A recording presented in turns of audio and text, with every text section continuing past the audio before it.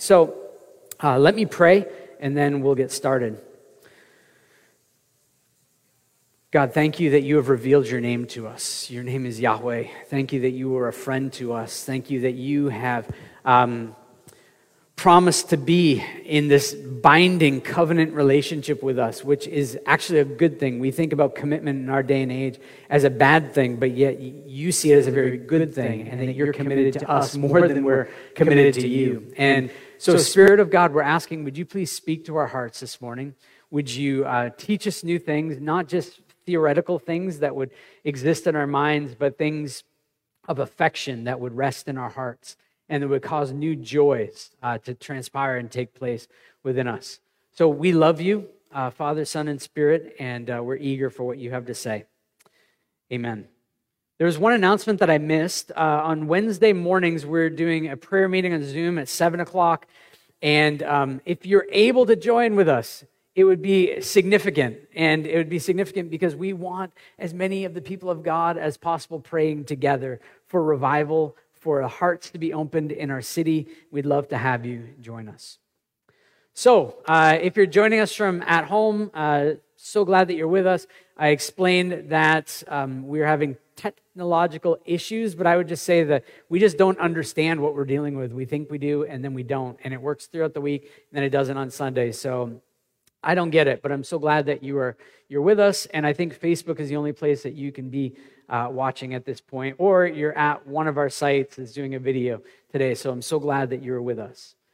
So Exodus 34, let me read that for us. Exodus 34, verse 6 and 7. Here it is. The Lord passed in front of him and proclaimed, the Lord is a compassionate and gracious God, slow to anger and abounding in faithful love and truth, maintaining faithful love to 1,000 generations, forgiving iniquity, rebellion, and sin. But he will not leave the guilty unpunished, bringing the father's iniquity on the children and grandchildren to the third and fourth generation. So we're going to look at verse 7 today, and that will close out our time. We've been slowly going through these two verses, and I hope that they've been impactful and impactive, whatever impact word I'm supposed to use, to your heart. So start out by saying and making this observation that as we mature, we change. As we mature, we change. We had little kids in our last service. I don't see any little kids here, but there might be some at home. And we see that we mature, or that we're changing as we're maturing through what we view. Our viewing habits change because you start as a little kid now watching Peppa Pig. At least that's what most kids do. And if you're an adult watching Peppa Pig by yourself, there's probably a support group for you somewhere. But you graduate from Peppa Pig to something like Paw Patrol. And Paw Patrol is acceptable if you're an older kid as well, but still, it's a little bit too young. But it's Peppa, then Paw Patrol. Then you graduate to Teen Titans, which is very entertaining for an adult as well, but you probably still shouldn't be watching that by yourself. But then you move to like Marvel movies or something to do with Marvel. Maybe DC's your thing, and I'm sorry for you, but you're watching Marvel, and that's really great. And our kids and Jess and I started watching all the Marvel movies in order, and that's been really great. But you see a maturity, and then you reach the climax, the pinnacle of entertainment, The Office. And it doesn't get any better than that. So once you reach that, you nailed it. But you see that the reason why you keep going up is because you're maturing, your appetites, your convictions, your entertainment options are changing. And it's not just with entertainment, but we do this with food. Some of us get new convictions around what we're supposed to eat. Or maybe you find out you have celiac disease like my wife and you can't eat certain things. Some of us have our appetites and convictions change around career. We don't want to do what we've been doing anymore.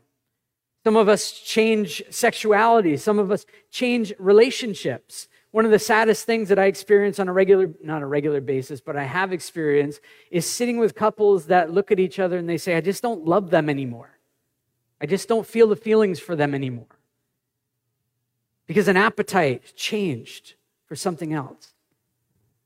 You see, as we're growing, we're changing. And there's very few changes that are neutral. Changes are usually either really good or really bad, positive or negative. And every change that we make, we have to ask ourselves, is this the best change for me? And is this the best change for others around us? But yet, often we don't even ask that. We just want to know if this is best for me.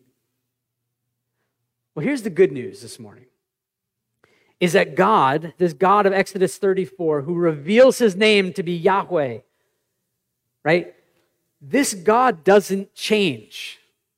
This God does not change ever. The way that he revealed himself to Moses in Exodus 34 is who he is today. He hasn't changed. Growing up 1 year in secondary school, finished the year and had summer break. Well, before the year was done, I had a friend. He and I played on the same baseball team, played ping pong together all the time, hung out all the time. Couldn't hang out all that much that summer, came back to school, said, "Hey, man." And he looked at me like I was a stranger, like he wanted nothing to do with me. It's like something significant happened in him that summer, that he was a whole different person. And that was very troublesome to me at the time. I don't need counseling now. Jordan was offering it to me in the first service, but I said, I'm okay. I got over it. That's good. But the good thing about God is that God doesn't have one of those moments. He doesn't view you in the spring a certain way, take a summer break from you, and then view you differently in the fall. He is consistently and constantly the same. And this is good news as we read what we're reading this morning. So here's what we find out. In Exodus 34, verse 7, it says that he maintains faithful love to 1,000 generations. Now, that word generation isn't actually there in the Hebrew. So it's that he maintains for the thousands. Yahweh is maintaining love for the thousands. And 1,000 is a symbolic word. It means it's limitless. When you think about thousands, you don't need to figure out, okay, exactly what number is that. It means that he is limitless in his love. And so this morning, right now, if you are a follower of Jesus, he is maintaining his love for you. It doesn't matter what you did this morning. It doesn't matter what you're thinking about doing later. It doesn't matter that you're having a hard time connecting to something or thinking about him as much as you want. He is maintaining his love with you. Now, do you understand what this means? Do you really understand what this means? This means that he keeps things going, even when you don't. Yahweh keeps this covenant love with you going, even when you don't. We do a lot of pre-marriage counseling within our church. We've had lots and lots of people get married.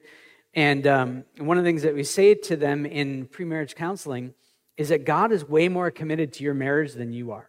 You think you're really committed to this thing, but God is more committed to this marriage than you are. And in the similar way, what God is saying in this text is that he is way more committed to your best than you are.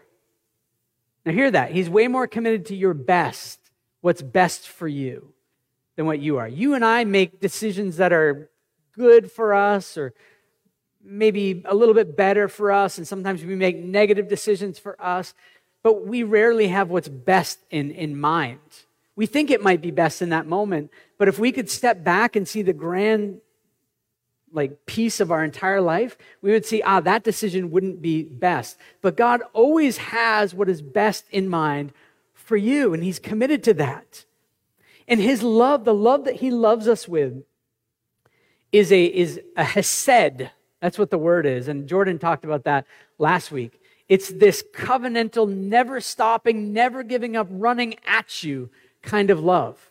It's not one that you have to move toward. It's one that's moving toward you.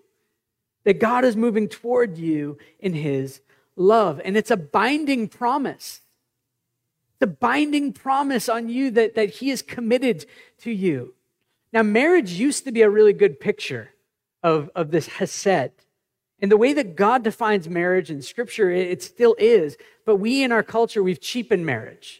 We've given marriage up to the government. We let the government define what marriage really is. But when we look at Scripture and what marriage is, it's two people coming together and promising that unless death comes, we're not parting. Sickness and in health, we're going to get through everything together.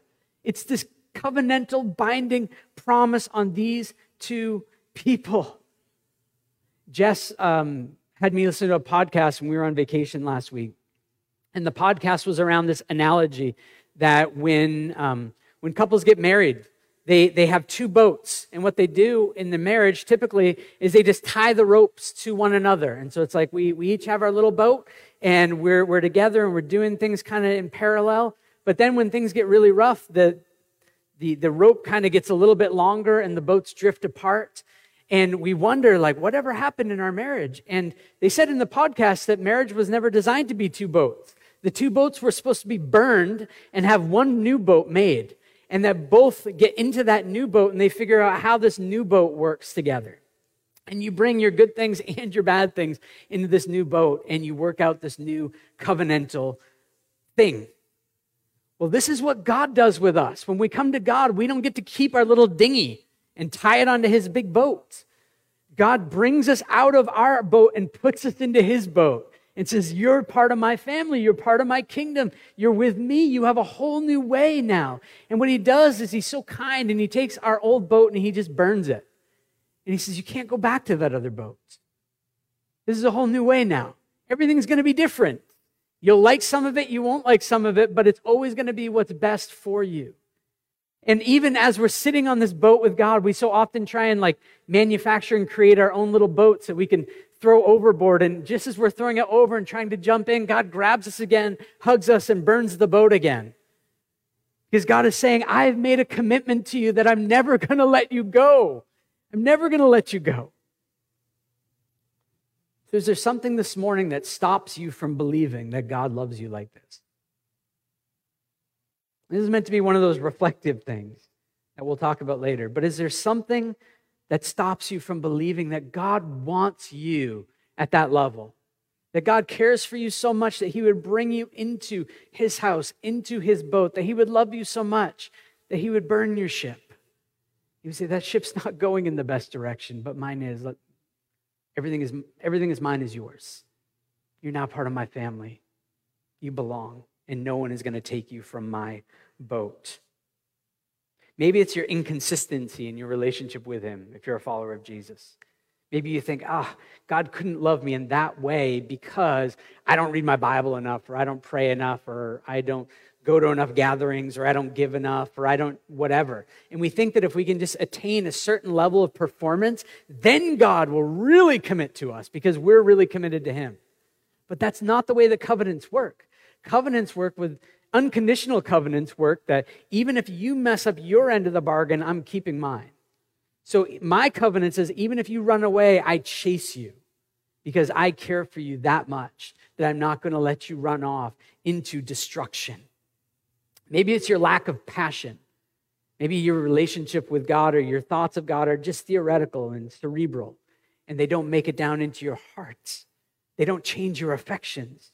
Maybe it's your continual struggles. You find yourself doing the same things that you've said over and over and over, night after night after night. I'm never going to do these things again, and yet you do them again.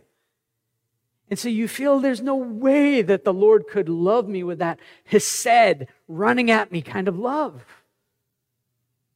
Or I'm just too bad. I'm just too bad.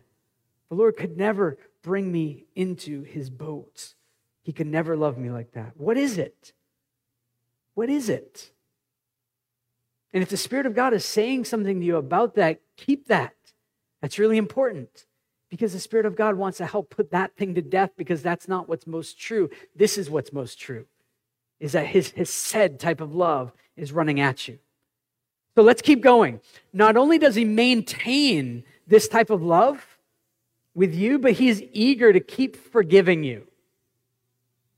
He is eager to keep forgiving you. In Exodus 34:7, it says, maintaining faithful love to thousands, forgiving iniquity, rebellion, and sin. Now, if you're an employer, how many times can an employee steal from you before you fire them? If you're a spouse, how many times can your spouse cheat on you before you just end it? If you're a sibling, how many times can your sibling hit you before you end them? No. There is a story in the Bible about that, just not hitting. But how many times can Yahweh keep forgiving? I mean, there's got to be an end to this number. There's got to be an amount where he finally says, no, I'm done. I've just had enough. Have you ever been there before? Like someone keeps doing something against you and you're like, that's it. No more am I going to be in relationship with them. No more am I going to forgive. Like, this is one too many times. This was the last straw. How many times can Yahweh keep forgiving? And here's what forgiving means. It means to lift up, to carry, to take away. Forgiving means that I take something and I put it over here, I hide it, and I never pull it back out again. It's gone. God actually says in Scripture that I take your sin and I put it as far as the east is from the west. Well, when do east and west meet? They never do. That's what God is saying about the stuff that you're bringing into relationship with Him. So what is it that needs to be forgiven? Well, they identify three things in this text. One is iniquity. And I call them the IRS. Now, IRS is a tax collection agency in the U.S. Sometimes it can feel very oppressive, but I'm sure they're doing a good job. But IRS is just iniquity, rebellion, and sin. And so these are the things that need to be forgiven.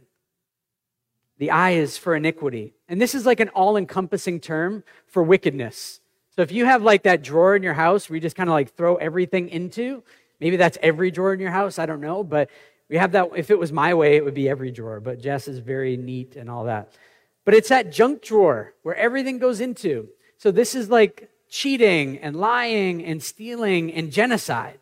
Like everything goes into that drawer of wickedness. That needs to be forgiven. Then we move into the R, rebellion. That God has made a law. This is how you should live as my people, as my creation. This is how I've created you to live. And when we don't live that way, we break His law.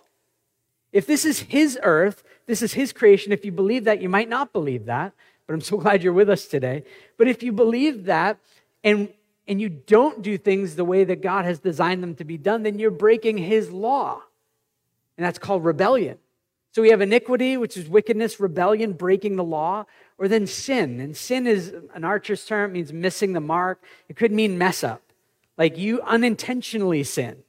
I didn't even mean to do this thing. But that doesn't mean it's less of a sin. You missed. You messed up. These things need to be forgiven. And all of us, this is the not so great news, but all of us are guilty of these things. If we're really, really honest, all of us are guilty of these things. We have iniquity, we have rebellion, we have sin. But you weren't made to live that way. You weren't made to live that way. You were made and we were made to be in harmonious relationship with God, with others, with ourselves, and with creation. That's what shalom really is. That's what real peace is, to be in harmony with God, others, ourselves, and creation. And I guarantee all of us that could identify one of those that we're not in harmony with. What we're seeing during these periods of isolation is that people who thought that they were really fine and in harmony with themselves and, I'm going to get some time alone, it's going to be amazing. And yet it's actually becoming destructive for so many, that they're finding that they're not in harmony with themselves. It's not happening. We're not living the way that we were made to live, and it's because of what I just mentioned. This iniquity, rebellion, and our sin. But let me bring in good news again. Before we were ever made, before we were created, God maintained His love with us. His love maintenance didn't start when Joel was born. Oh, okay, I got to put my love maintenance on now with him. It was that God saw us before we ever existed and said, I will choose you. You will be my person. You will be my son. You will be my daughter. And you will be brought into my family. And I am making a covenant with you before you even have diapers on. Because this covenant is going to be fulfilled by me. What I'm going to do for you in your place. And He is so serious about this covenant. Right? When couples get married, it's like we do silly things like, you have a unity candle. You have these two little candles and then a third candle that's bigger to show the importance. And like you light the one candle and you blow the things out. Or maybe you're clever and you bring two color sands and you put them together and you shake them up. It's like, that's wonderful. But God's like, no. I'm bringing blood. Like blood is what's going to show that my covenant's for real. Like I hope to never do a wedding where blood is the way that spouses come together to show their unity. But this is what God does. He makes his covenant with us in blood to show that I'm serious. I'm deathly serious about this. When he makes a covenant with the people here in Exodus and he brings them up out of slavery and he's teaching them a new way to live, look at what he does. Moses took the blood of the sacrifice that was made and he splattered it. That's a fun word, right? He splattered it on the people and said, "This is the blood of the covenant that the Lord has made with you concerning all of these words." People came in wearing like their nice white shirt, like, I'm going to go meet with the Lord today. It's going to be great. And they left there like splattered in blood. And they couldn't scrub those things out. It's like, "Daddy, why is that big blotch there?" It's like, well, that's to show that the covenant that God has made with us. But the thing that we find out as we move through Scripture is that sacrifice, the sacrifices that were being made in the temple of bulls and goats and turtle doves and all these things, it wasn't enough to take away the problem of iniquity, rebellion, and sin. And so look at what God does in the book of Hebrews, which is a book in the New Testament, showing how really the Old Testament was really all about what God was doing through Jesus. Listen to these 3 verses. Hebrews chapter 10, verse 4. The author of Hebrews writes, "It is impossible for the blood of bulls and goats to take away sins." That blood that was splattered all over the people, that couldn't forever take away their sin. It was a temporary solution to a permanent problem. But the good news is that God was going to keep going. And in verse 10 of chapter 10, "By this will we have been sanctified through the offering of the body of Jesus Christ once for all time." It was blood of bulls and goats until Jesus came, and Jesus was the final sacrifice to be made. And he wasn't a victim, he was a volunteer. He was the only one that could come and be sacrificed in our place so that we could receive what we needed: forgiveness. To be brought back into a harmonious relationship with God, others, self, and creation. And then we find out in Hebrews 10:14, "For by one offering he has perfected forever those who are sanctified." Jesus has done it. Jesus came as a sacrifice. Jesus lived a perfect life. You know, they had to find animals that were without blemish to be sacrificed. Why? Because they were pointing to a Savior who was coming who would be without blemish. There was no iniquity, rebellion, or sin in Jesus at all. And when he went to the cross, he went as a perfect sacrifice.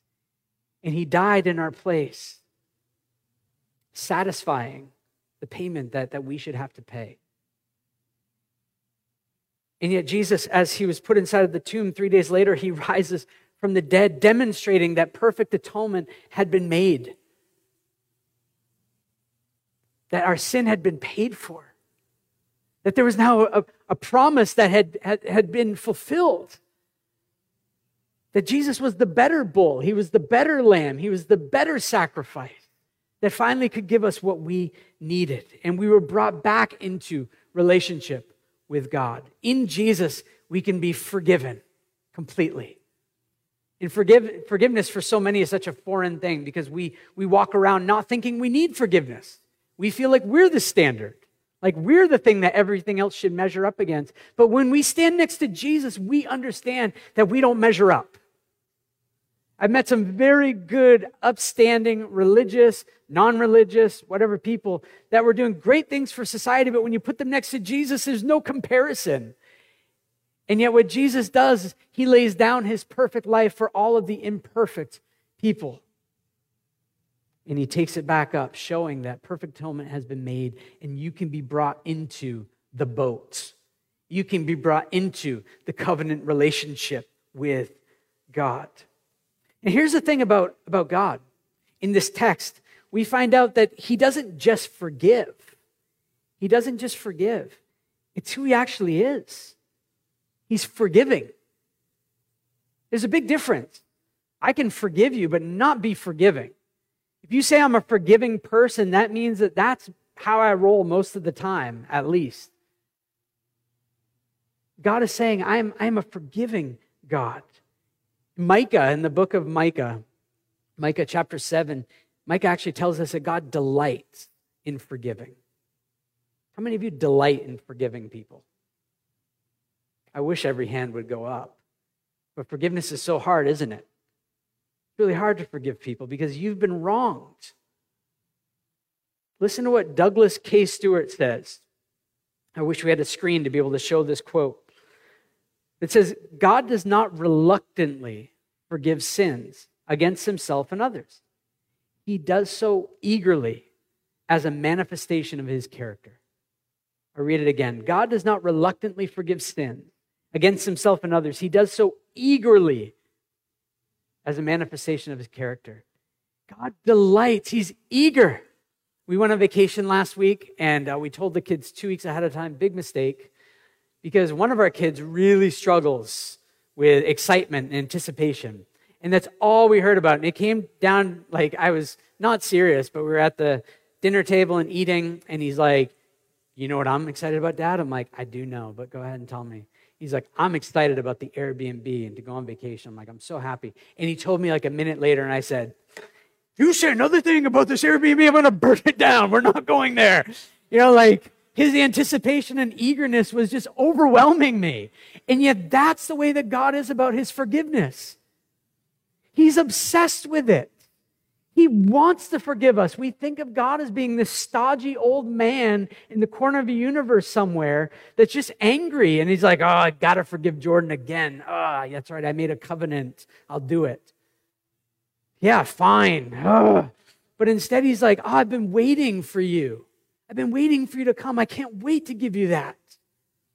Can't wait for you to take you to the Airbnb of forgiveness. Do you believe that God is eager to forgive you? It's one thing to know it. Okay, yes, I affirm that fact. Probably that's theologically accurate. But do you believe it? Does that move in you? And if it doesn't, I struggle with this a lot. If it doesn't, why not? Why do we have a hard time believing that? And I would say it's because we're not like that. We don't believe that God can be like that because we're not like that. I don't know anyone that's eager to forgive people. I really don't. It's hard work. You know the way that the Greeks made their gods? They looked at their attributes and who they were and their feelings and their thoughts, and they said, oh, let's create a God like us. And we'll make a God like that. And so the Greek gods make sense to us. But this doesn't make sense to us. Yahweh doesn't make sense to us because we're not like this. And why not? Why aren't we like this?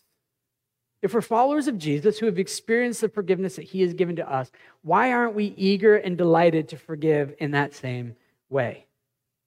And we'll talk about this at the end. But let me ask this question. What would the world think of Yahweh if his people moved in a posture of forgiveness all the time? Delighted, excited, eager to forgive. What would our city think about Yahweh? It's a good question. Well, there's a final aspect to who Yahweh is. And that's that he is just. We like justice. We want the wrong things to be made right. And God wants that more than we do.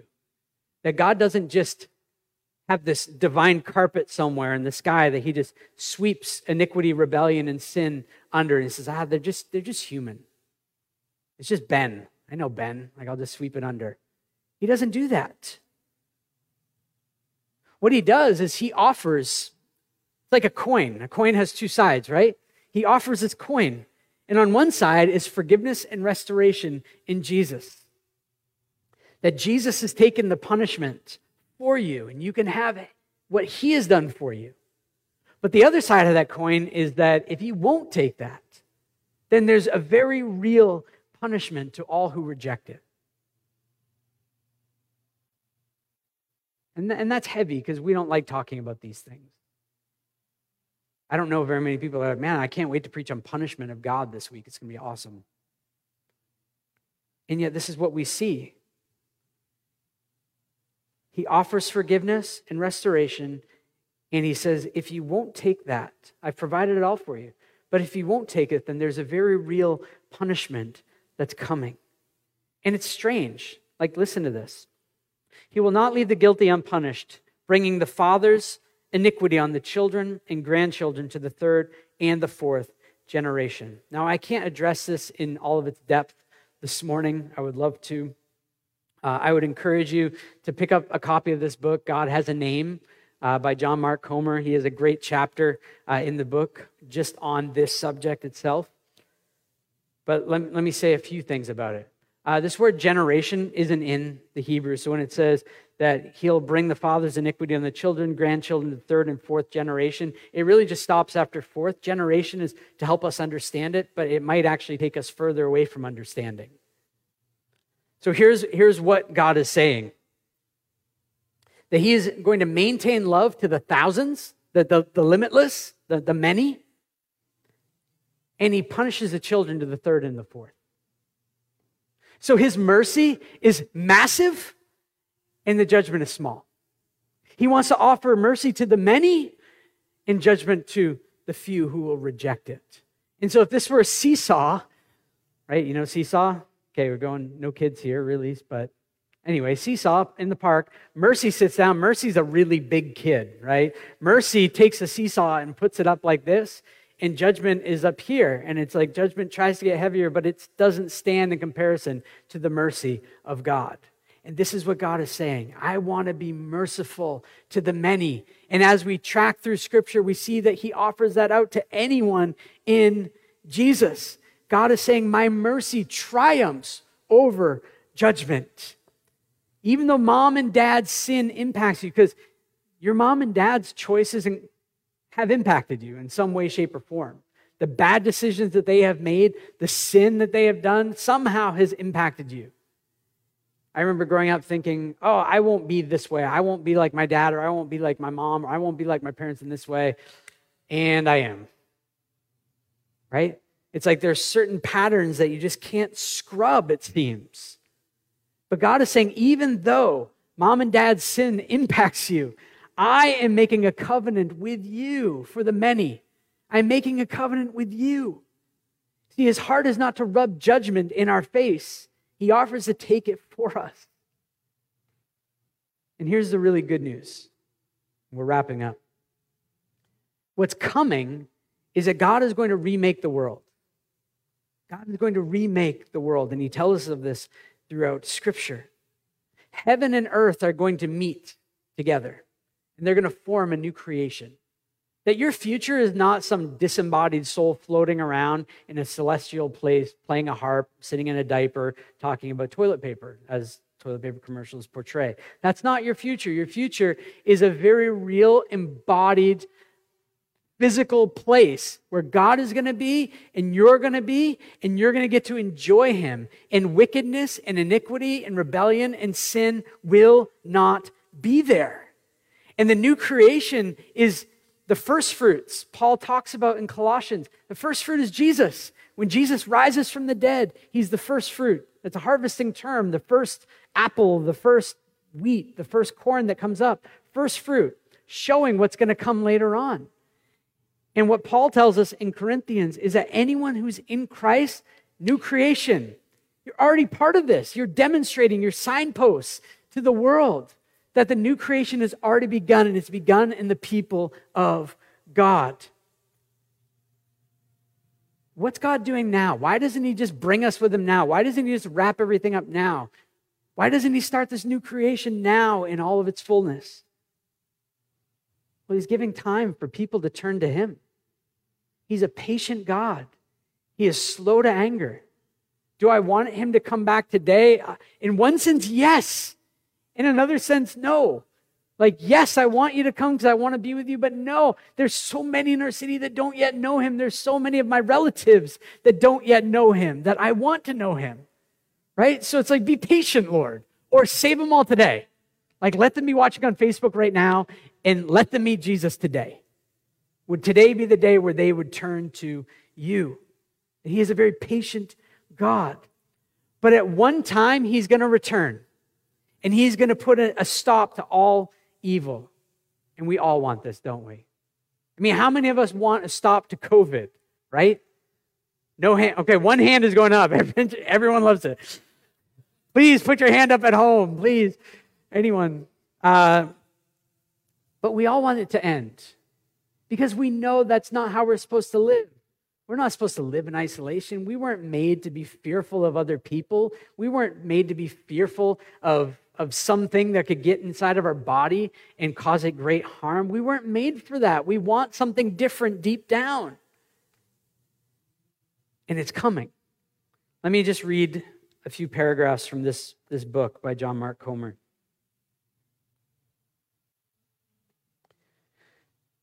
Evil is the byproduct of sin, and Yahweh is after a world with no evil. And here's what this looks like. No garment workers in Bangladesh slaving 12 hours a day, 7 days a week in dangerous conditions for barely enough money to survive, all so we can buy a t-shirt for $5. No cruel dictators driving an economy into the ground with war, ethnic cleansing, and rampant corruption.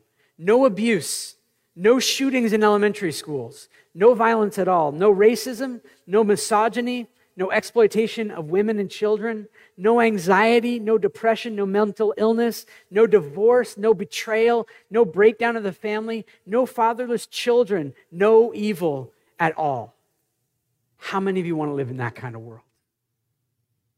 You can. And if you're a follower of Jesus, one day you will, because Yahweh is just.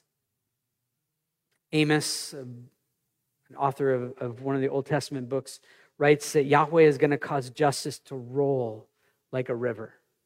That when his justice comes, it's going to be like a river that breaks into the land and is going to overwhelm the land. It's going to flood the land with the goodness of God. You see, God, as we see him here, he doesn't want you in the scope of his judgment. He doesn't want to be looking at you down the barrel of a gun in judgment. He wants a scope of mercy to be on you and to capture your heart in such a way that you would turn to him and say, I want you. I want you to burn my boat, and I want in on yours. Let me end the series with these 3 verses. Matthew 11, verses 28 to 30. Jesus says this, "Come to me, all of you who are weary and burdened, and I will give you rest. Take up my yoke and learn from me, because I am lowly and humble in heart, and you will find rest for your souls, for my yoke is easy and my burden is light." So are you weary today? Well, come to him. Are you full of iniquity, rebellion, and sin? Well, come to him. He'll forgive you for that, and he'll bring you into his family. Do you have doubts? Well, come to him. Don't doubt on the side by yourself. Are you self-righteous? Well, come to him. There's good news for self-righteous people. Are you self-centered? Well, come to him. Are you under the illusion that you're in control? Well, come to him. Are you ready to participate in a mission that remakes the world by replacing evil with eternal goodness of God? Well, come to him. Are you thirsty for peace? Well, come to him. Are you longing for the Spirit of God to fill your soul in all the crevices of your heart? Well, come to him, because he's the only one who can do that. And are you wanting to see the city change? Well, come to him, because you can't change it on your own. You don't have a good enough agenda to bring the change that's going to last all throughout eternity.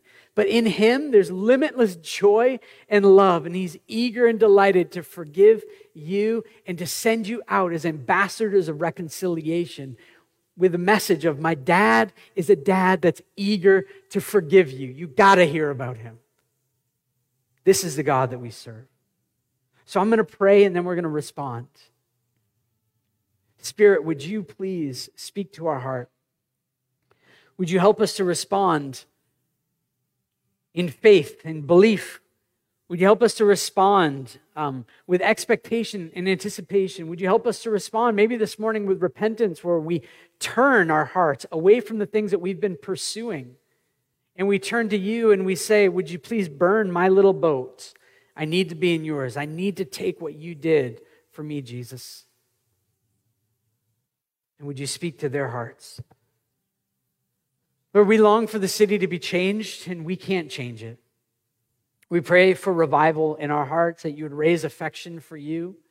We pray that you would rescue many people, that you would help them to see how beautiful you really are, and that you are a good God. Thank you that you are delighted and eager to forgive. Help my unbelief with that. And would you cause us to be a people that would be eager to forgive, because we've been forgiven so much. We love you and we need you for everything. Amen.